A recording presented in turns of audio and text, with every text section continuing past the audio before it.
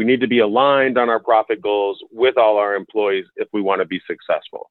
And having the employees understand the financial statements of the organization is key in that.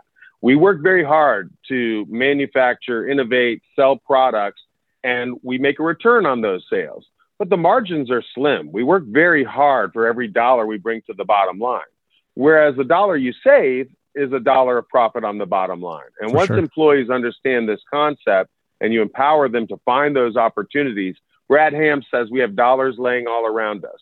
But the people who are in a position to pick them up, once you educate the employees on that and the benefit of focus on profitability and how we can drive profitability, then you give them a profit sharing incentive plan. And at SealShield, our employees get up to 20% of our profit based on achievement of our goals. Last year, our employees made the most money they've ever made. They got 3 months of extra compensation through the profit sharing plan. And in fact, back in July of this year, they got the largest checks they've ever gotten through the profit sharing plan. And the result is that they become very engaged in increasing the profit. Hello and welcome back to the Business Growth Accelerator. This is Isar and my guest today is Brad Whitchurch, the amazing CEO of SealShield. And today we are going to talk about how to get a complete buy-in from all your employees, yes, all of them, on company culture and company goals and how to get an organization that really pushes and works together to drive more success through ownership thinking. Growing a business is tough. Believe me, I know. I'm a serial entrepreneur with 3 startups behind me. One went public, the second busted because of bad decisions by the CEO. That was me, by the way. And the third grew to $100 million in sales as part of a larger company that got sold. It took me 20 years to learn how to do it right, but now I'm on a quest to get you there much faster. I'm hosting senior business leaders, entrepreneurs, and world-class experts. Together, we search for gold, strategies, systems, processes, and practical tips that you can implement to grow your business. You will hear fascinating business stories, really funny moments, and lots of actionable business tips. Welcome to the Business Growth Accelerator.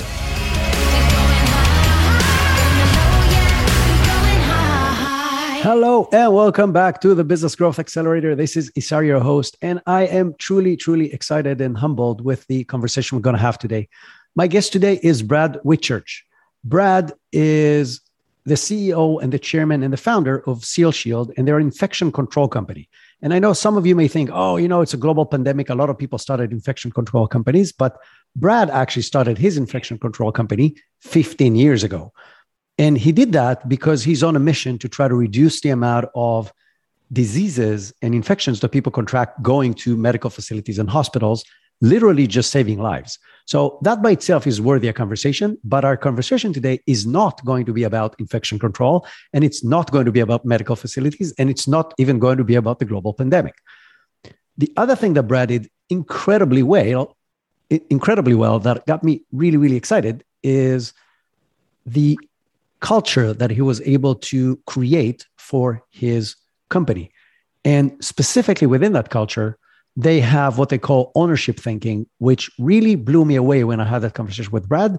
And hence, I'm truly excited and honored to bring him here today so he can share the step-by-step, kind of like the blueprint of what they've done within SealShield so you can do something similar to help your company grow in the same way. And so, Brad, welcome, and thank you for joining us at the Business Growth Accelerator today. Well, thank you, Asar. It's great to be on your show. So, Brad, before we dive into company culture and ownership thinking, tell me a little bit about your professional background. Like, what did you do? And I know it's a while ago because you've been in SealShield for 15 years, but what did you do before SealShield? My whole career, I've been in IT sales and marketing. I've worked for various distributors and manufacturers of technology products over the years. I've owned my own manufacturer's rep firm, selling technology products into big box retail, government installations, and now with SealShield, we are exclusively focused on the healthcare market. So, ownership thinking. I heard the phrase before. I've never dove as deep into it as I'm going to do with you. But let's take it back to people who don't know anything about it.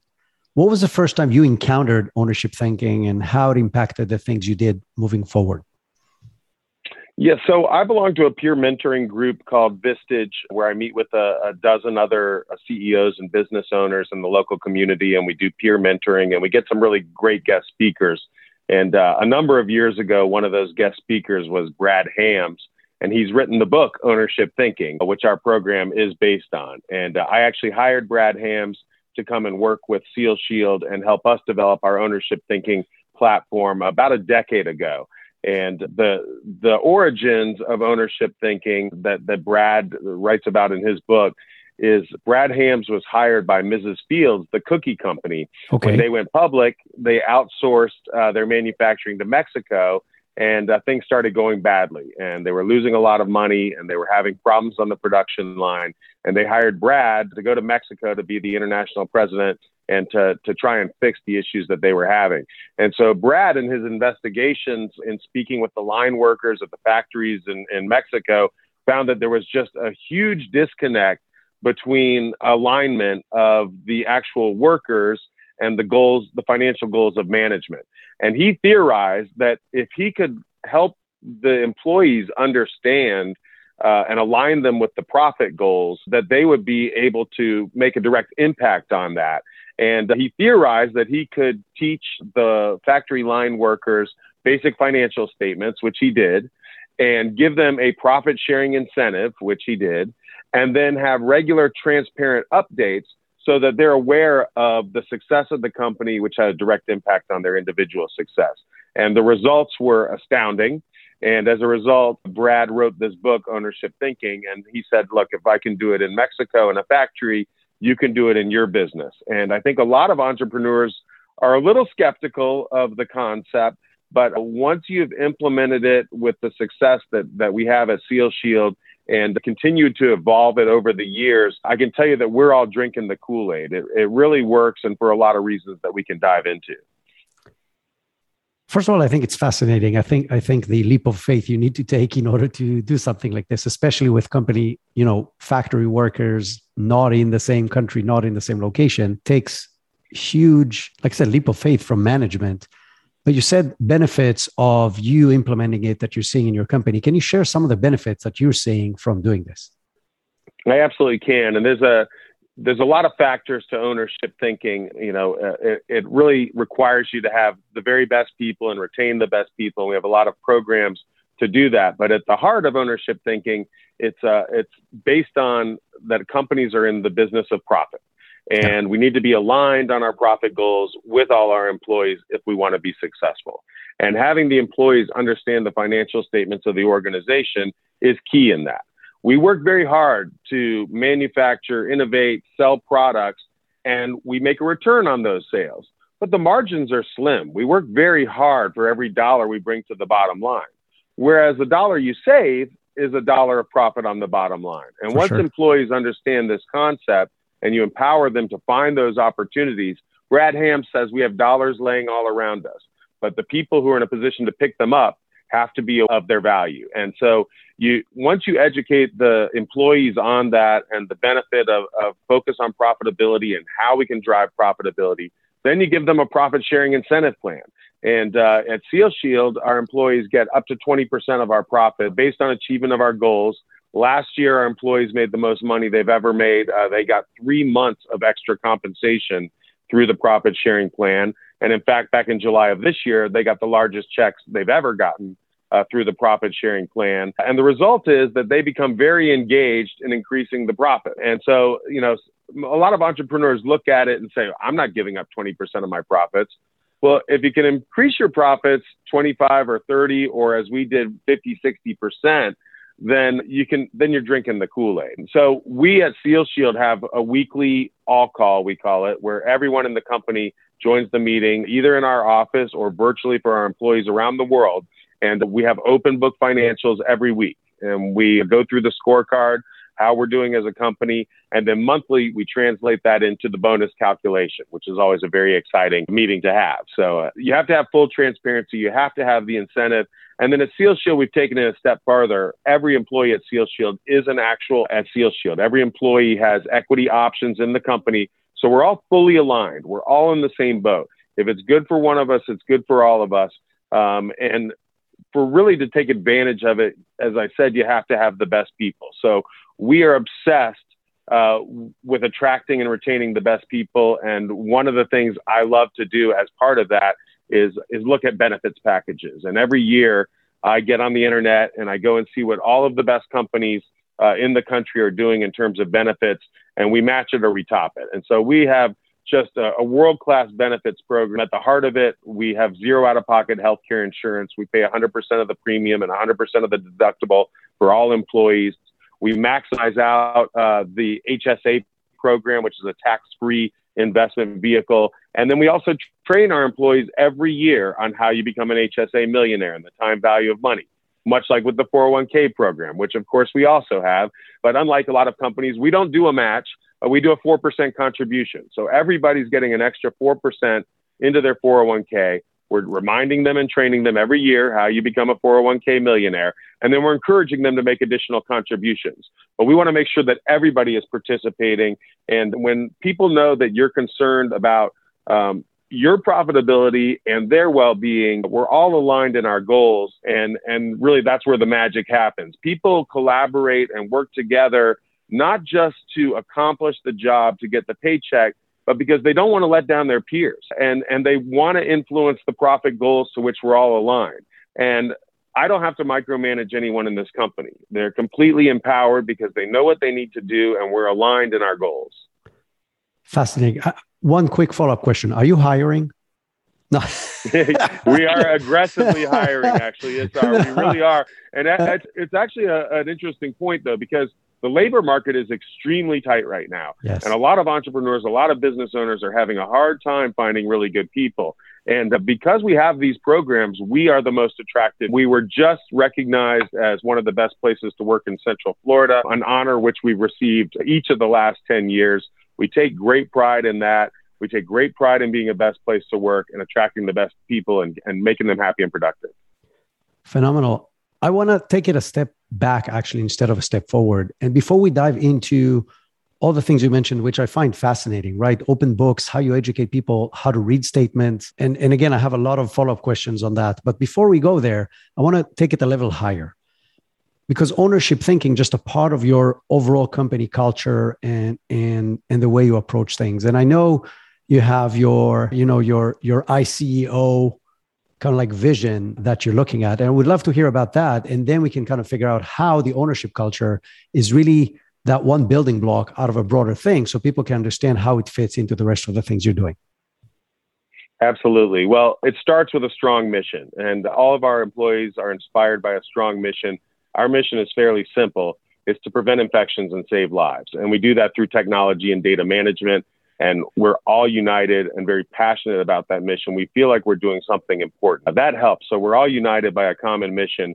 And then you mentioned our value statement. Our values are the acronym ICEO. And that's not by accident, because everyone in the company is empowered to be the CEO. They all are empowered to do the right things for the company. And the acronym ICEO stands for integrity, customer obsession, employee empowerment, and ownership thinking. And it's really about that we empower our employees through ownership thinking to deliver the best solutions to our customers with the highest level of integrity. And, that's our value statement. And we actually apply our value and our vision statement to everything we do. So the first step in our product development process, which is called V2MOM, is the vision. So if we're going into a product development project, the very first thing we look at and we say, does it support our values and our visions? Because if it doesn't support our vision to prevent infections and save lives, and it doesn't fall within our values, we're not going to spend another minute talking about it and going through the development process. So it really oversees everything we do at SealShield, our culture driven by our values and vision. Fascinating. Okay, so you said I want to, again, make this more practical. You said you empower people to make executive decisions. I love examples, because then people can say, oh, okay, now I understand what this means. Can you give me examples of what kind of decisions, significant decisions, employees actually make on the day-to-day or on every quarter or whatever? Sure. Well, we're a very desegregated company. We're very fortunate, as I said, to have some really great people, and I have great confidence in them. We have specialists in our field, And when you give them the empowerment to do what they can do and rise to their highest level, it's amazing to see what happens. And I mean, just in the sales force, our salespeople are making significant business decisions every day. They are negotiating their own deals. They know the guidelines, they know the profit objective, and they're not out there just trying to, get the deal done, even at the lowest price. They're very conscious of what our requirements are, the profitability that they have to drive, and they're well skilled at doing that.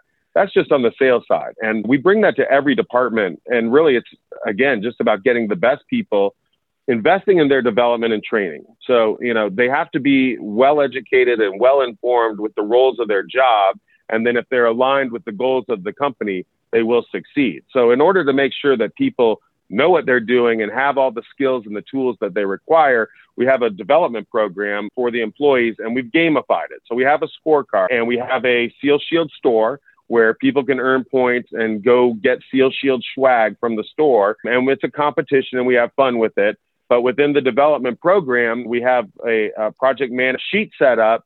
And in your department, whatever department that may be, there are things that you're required to know. There are education modules you need to take, whether it's the software that you're using, maybe it's best practices for how your job is done. There's requirements in each department. You can check those off as you accomplish those tasks, and then you get scored for them in the personal development. In addition to that, you are encouraged to do additional development on your own, and people recommend podcasts or books or things that they found to be beneficial, and you can participate in those events. You get points on the scorecard, and you can go buy really cool Seal Shield swag. And so when you have your people who are the highest level people, they have the highest level education and training, and they are aligned in your profit goals, that's where the magic happens. They make the choices, and they do it for the benefit of themselves, but for the benefit of all of us who we all genuinely care about ourselves. That's where the magic happens. Brilliant. Listen, I'm a huge believer in that, the people around you, the talent around you is what makes or breaks a company, right? You can pivot 50 times to find the right business model and the right customers and the right fit and the right whatever, if you have the right people, but not the other way around. Like if you have the right target and market and product, but the wrong people, it's not going to make any difference. And you definitely won't be able to pivot once you do. So I'm 100% aligned with what you're saying. It's all about the people, Isar. You got it. You can sum it all up in that it's all about the people. So let's dive in now back to ownership thinking. You said that the first thing is educating them on financial statements. Do you actually give them a mini course on how to read financial statements? How does it work? What's the level of detail you actually share on those weekly meetings? We do. So our CFO annually does the training around the accounting statements. Actually, when you get hired, as part of your hiring process, you get a one-on-one training on the financial statements, and then we do an annual review for all the employees. But more importantly, weekly, when we have that, we try to keep people engaged on Zoom, and we do some quizzes, and we throw out some financial scenarios, and everyone in the company knows that for every dollar we sell, and it's tough to sell a dollar, we put 25 cents on the bottom line. And if we're at goal, they get 20% of that 25 cents, which is 5 cents. But for every dollar they save, they get 20% of that dollar. And that's 20 cents that goes into their ownership thinking pool. And so they're getting 4 to 5 times more on every dollar saved, which it can be easier to save dollars sometimes up to a point. And so we encourage people, and this is part of the ownership thinking program, to identify those opportunities for savings. And there's a component called RIP.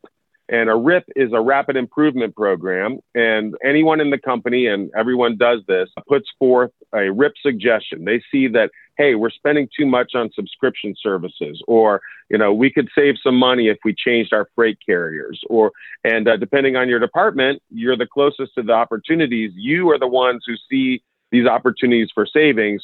You put forth a RIP, and then people from other departments join your RIP team, and you set a goal. We're going to, address the cost of freight, and we're going to save, and this is an actual RIP. We had a RIP that saved us $200,000 last year on shipping costs. $200,000. They said, look, this is out of control. We can do better. They took control of it. And then that goes to the bottom line, and it's shared in the profit sharing pool with all the employees. And that's probably the highest return RIP we've gotten. But we have regular $5,000, $10,000 RIPs.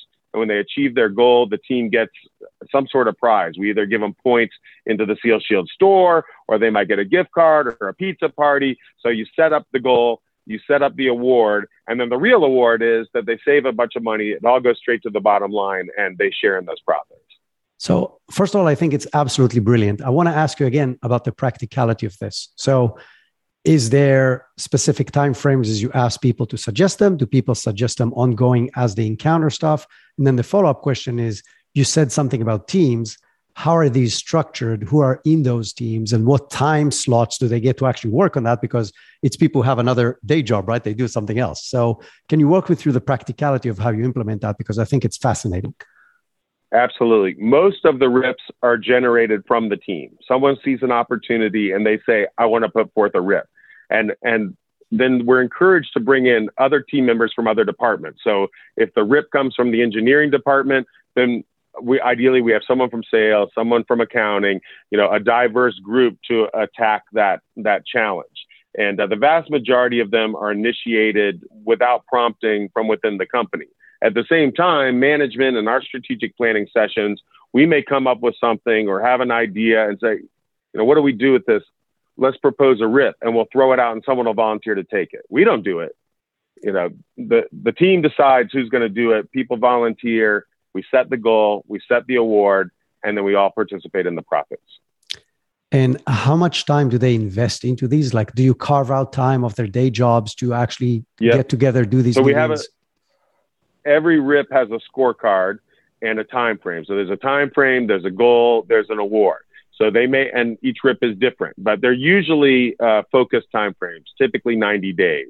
Some may go a little longer, but typically it's a 90-day challenge for them to convert this opportunity into bottom line profits. And they're usually based around savings initiatives to drive the bottom line profits, but not always. And in fact, the employee development program that I mentioned to you, that came out of a RIP that someone said, you know what, let's gamify this thing. We want to all focus on our personal development. Let's make it a challenge. And that was a RIP. That was one of the rare RIPs that isn't directly bottom line influence, but obviously great benefit to the organization. And that's something that we're really proud of. Who votes on what RIPs actually happen, or every suggestion actually becomes a program? Yeah, so anyone can suggest a RIP, and then they have to fill a team to accomplish it. So there's no RIPs that are rejected. So if someone sees an opportunity, they're going to put that RIP out, and it's a good idea. They already know that there's an opportunity there, and other people want to participate in that.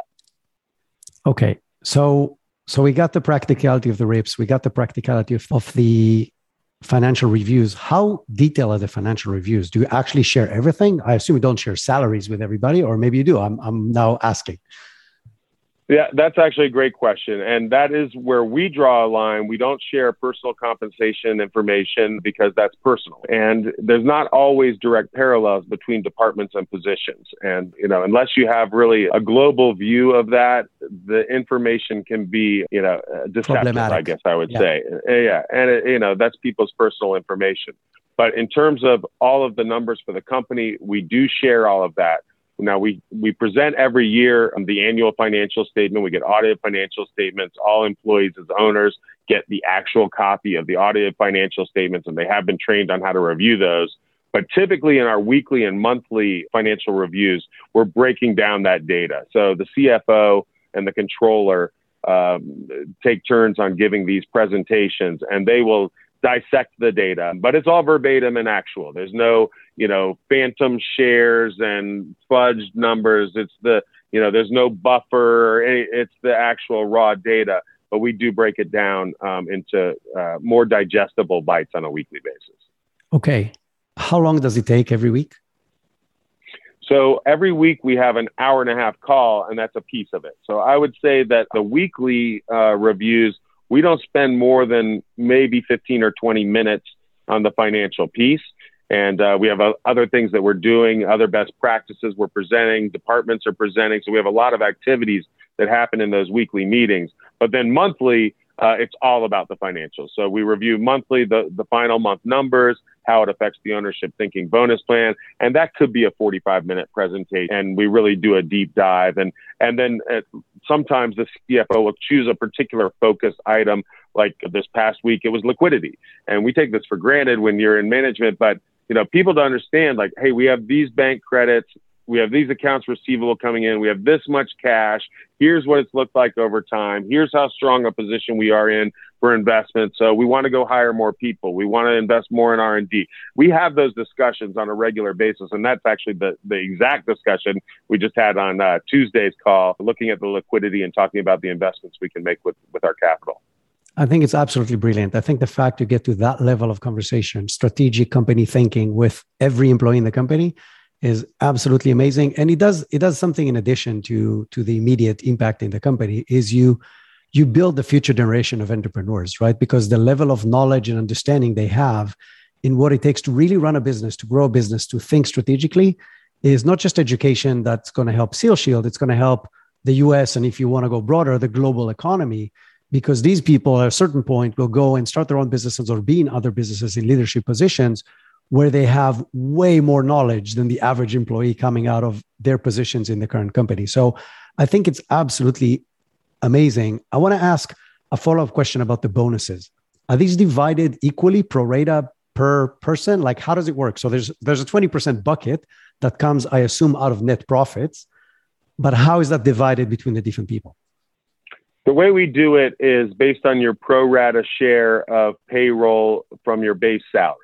And so that allows that. And by the way, I don't participate in the program. So I'm not skewing the numbers and I'm not included in that. But, the executive level people that have a higher compensation are getting a higher portion of that pool, and it's distributed out based on your pro rata salary.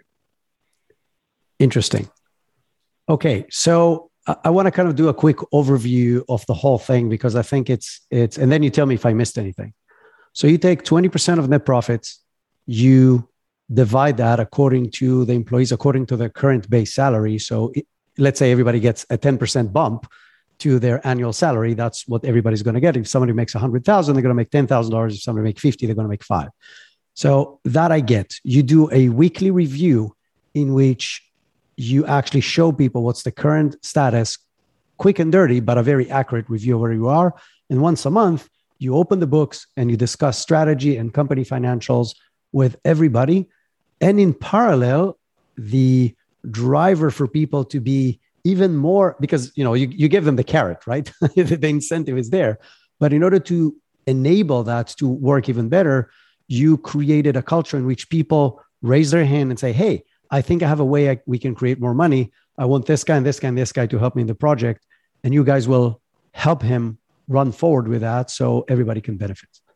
Is that? You've got the gist of it. I would say the one thing I would add to cautious entrepreneurs who may be watching this is that the bonus percentage is tied to performance. So we have our goals set every year. We have an annual goal and a quarterly goal. And we have different buckets. So it starts out at 10%, then to 15%. And once we're overachieving our goal, then it's 20%. And we've been fortunate the last couple of years that we've been just blowing out the goals. And so everybody's at the highest bucket level. And then for entrepreneurs who are cautious about this, the way we distribute the money is it's measured monthly with our monthly meeting, and then it's distributed quarterly. And what we do is we take the entire quarter bonus pool and we distribute half of it. And the other half gets banked to the end of the year, so that so you can't game the system, right? If the train falls off the tracks, so once you've gotten paid that first half, that's your money, it's in your pocket, and then you have that same amount banked to the end of the year. Now that's worked out really well the last couple of years because people end up at the end of the year getting their biggest paycheck of the year. That's a nice little holiday bonus, I can tell you, and so that works well. But there is that safeguard in there for cautious entrepreneurs that, hey, they have to stay on track to continue to be taking the share of the profits. And there is a correction mechanism so that if something changes, you have that holdback amount. Like I said, we've been very fortunate that turns into a really sweet end of the year bonus check. Nice. You answered one of my questions that I actually wanted to ask, like what happens if after 6 months something goes south? But My second half of the question is, you said hitting the goals. I assume you meant company goals. Do you also have a mechanism that looks at personal goals and then adjusts according to, okay, you were supposed to hit as a person this, and that marks. You didn't. You only hit 60% of it, so you're not getting the full bonus?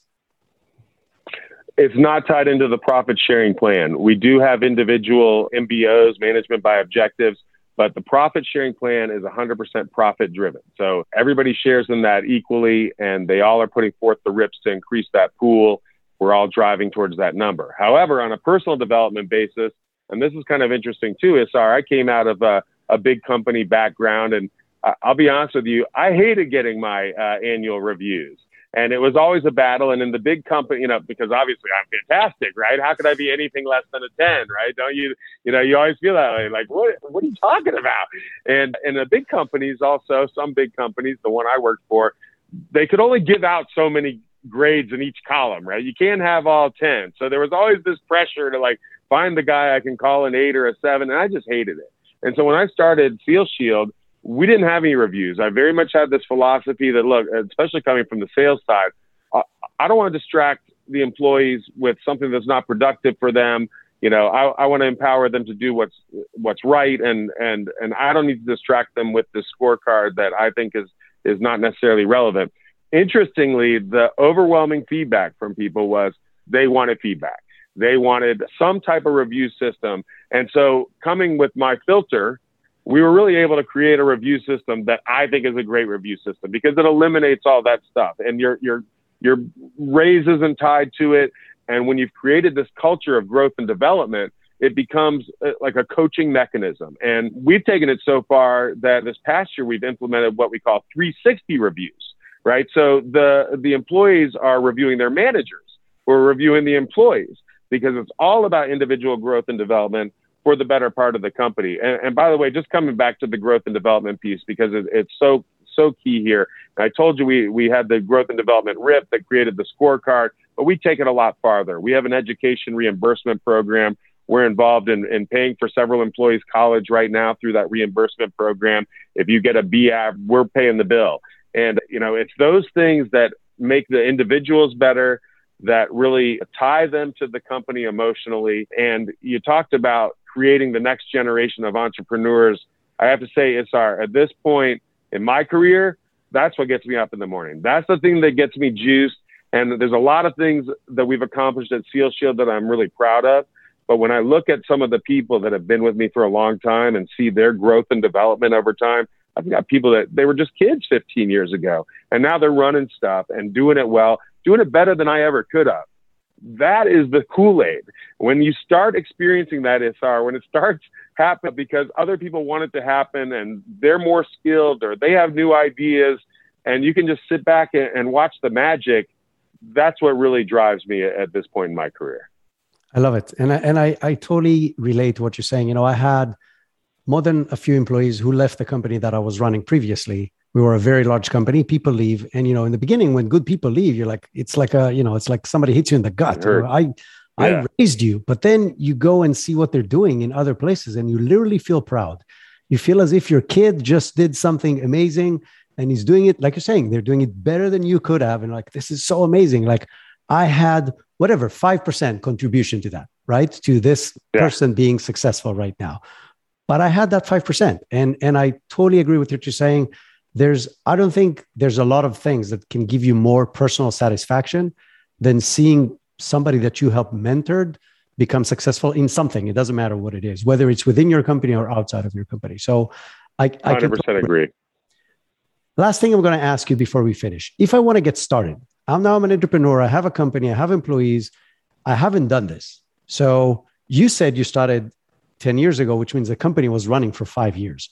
What were the first steps that you took, or now you probably know better, what are the first steps somebody needs to take in order to put this in place in a way that will A, be successful, and B, that obviously will help it be successful, is get the buy-in from the employees, management, leadership, board, if you have a board. So how do you put it together to begin with? Well, we did get buy-in from our board, which was the harder piece for us at the time because a lot of people are hesitant. This is at the time, certainly a new idea that's now gaining a lot of vogue. But the first step for sure is to pick up a copy of Brad Ham's book, Ownership Thinking. It's a good read. He really makes it shows you why this is beneficial. It's not 100% altruistic. That's the benefit of it. It is a better profit model. And one of the things I love, one of the taglines is Brad talks about sharing the insomnia, right? As entrepreneurs, we're trying to juggle so much. We can't sleep at night because we have so many. And when you open up your world and let people in and give them the tools they need, the education they need, the incentive, the powerful mission, then, that's where it all begins to take shape. You share the insomnia, you sleep a little better at night when you have confidence that great people are doing great things that are aligned with your goals. So you bought 12 copies of this and sent it to your board as a preparation for the meeting? Yeah, I actually did more than that. So we did buy copies of the book for everyone. And then we do an annual Caribbean cruise as a company. We bring all the employees and we bring a guest speaker. We work hard and we play hard. And Brad Hams was one of our first cruise guest speakers. And we did a 3-day seminar with him and the board was there. So we had the entire company and the board all sequestered on a ship in the middle of the ocean. And we worked our way through it. But he lays out very simple steps in the book on how to create the scorecard, because, if you're going to have the profit sharing plan, they have to understand it. Otherwise, you're just giving away money. And then you have to have the transparency. So you have to have this regular process. We do it weekly with the scorecard. So everybody is constantly aware of how we're doing. And then you have to have the engagement to where people are bringing the rips to the program, because that's how you increase those bottom line dollars. Amazing. I want to touch on one point, and you said it in one small sentence, but since I know you and your company now better than this just one interview, is you said we work hard and we play hard. And I think that's a very, very important part of a healthy culture. And I definitely know it's a very big part of SealShield. It's not just about work. Like, you need your employees to be happy. You need your employees to have fun. Otherwise, they're going to be miserable employees, and hence they're going to be bad employees. And so I think figuring out that, so in addition to all the amazing things that you said, I know you guys invest time and thinking and money in just doing fun stuff. And you just mentioned one, but I don't know if I can mention it, but there was some kind of a big concert in Vegas a couple of weeks ago that you guys all went to. And I think it's a huge part of what this is, right? So the culture is not just about how do we get the bottom line higher. It's way more than that. It's how do we get the people to be better people and to be happier people. And that's what actually drives the bottom line. And I absolutely love it on how you were able to put all these things together. 2 things before I let you go. One is recommendations. One book we already know, but other books, gizmos, widgets, software, apps, stuff that you use that you think that is absolutely amazing that every manager, entrepreneur, or business person should know about. Well, I tell you, as part of my scorecard in the growth and development program, I've been reading a few books, and actually we have a SealShield book club as well that I participate in. But the last 2 books I read are a couple of books. One is called A CEO Only Does 3 Things by Trey Taylor, which I found interesting.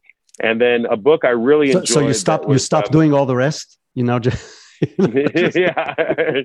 Well, and for him, it's all about the financials and the people and the processes, right? And that really ties into the ownership thinking mentality. You just need to make sure that the ship is on course and everybody's doing the role to make sure that stays sailing. That was a good book. And then a book that I read that was very timely for SealShield is we look at other ways to grow the business, either through acquisition or acquiring other companies or being acquired and joint ventures, opportunities like that. I read a book called Selling Without Selling Out by Sonny Vanderbeck. And I thought it was really one of the best books about selling your company or getting investment through private equity, because what Sonny drives at in the book is what most entrepreneurs don't think about is the day after close. So you have all this process and all these initiatives and agendas to get to this close date.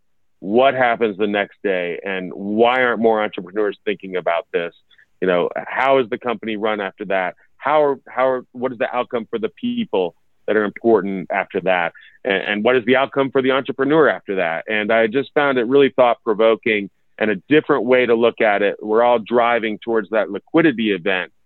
It really ties into ownership thinking culture when your focus is on the people and on creating, we want to create a business that's going to be sustainable for 100 years and continue to make innovations and improvements and improve society. And so if you have that mindset that it's all about the people, it's about developing people, it's about being aligned, being in the same boat, then really the most important thing to think about in any type of capital raise is, well, then what, right? And because you bring in a capital partner, they have different agendas.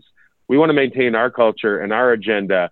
And I think that's something that many entrepreneurs could benefit from when they're looking at their liquidity event or their exit strategies. Yeah, but what next? And I found that interesting. Cool. Brad, if people want to find you, connect with SealShield, how do they do that? So you can visit our website at sealshield.com, and we are on all the major social media sites, LinkedIn, Twitter, Facebook, Instagram, and we have a lot of great information to share about infection control products. And certainly if you're in healthcare or healthcare IT, you're probably already familiar with SealShield, but if you'd like to learn more, please stop by and see us.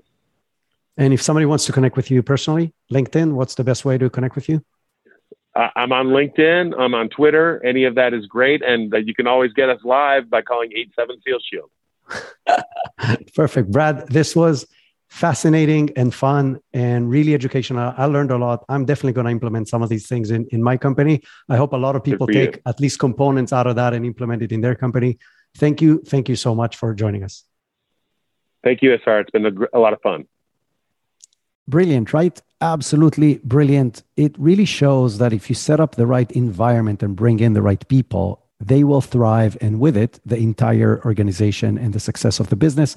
And obviously the entire ecosystem benefits, including your clients and suppliers and so on, from having the right culture and the right mindset within your organization.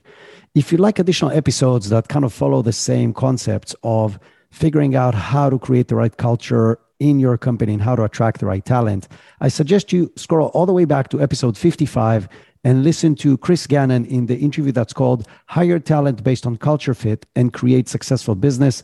It's a fascinating interview that's going to address how you find those people that you can bring into your organization in order to create the right culture and how to nurture them so they would be happy to stay. And until next time, have an amazing week. Your business growth is my number one priority in this podcast. To do that, I want to bring the biggest names that I can and get you practical tips as frequently as possible. And you can help. Visit Apple Podcast right now, subscribe, download, rate, and review the podcast, and I would really appreciate it. And if you want my number one tip for business growth acceleration, visit growthaccelerator.biz right now.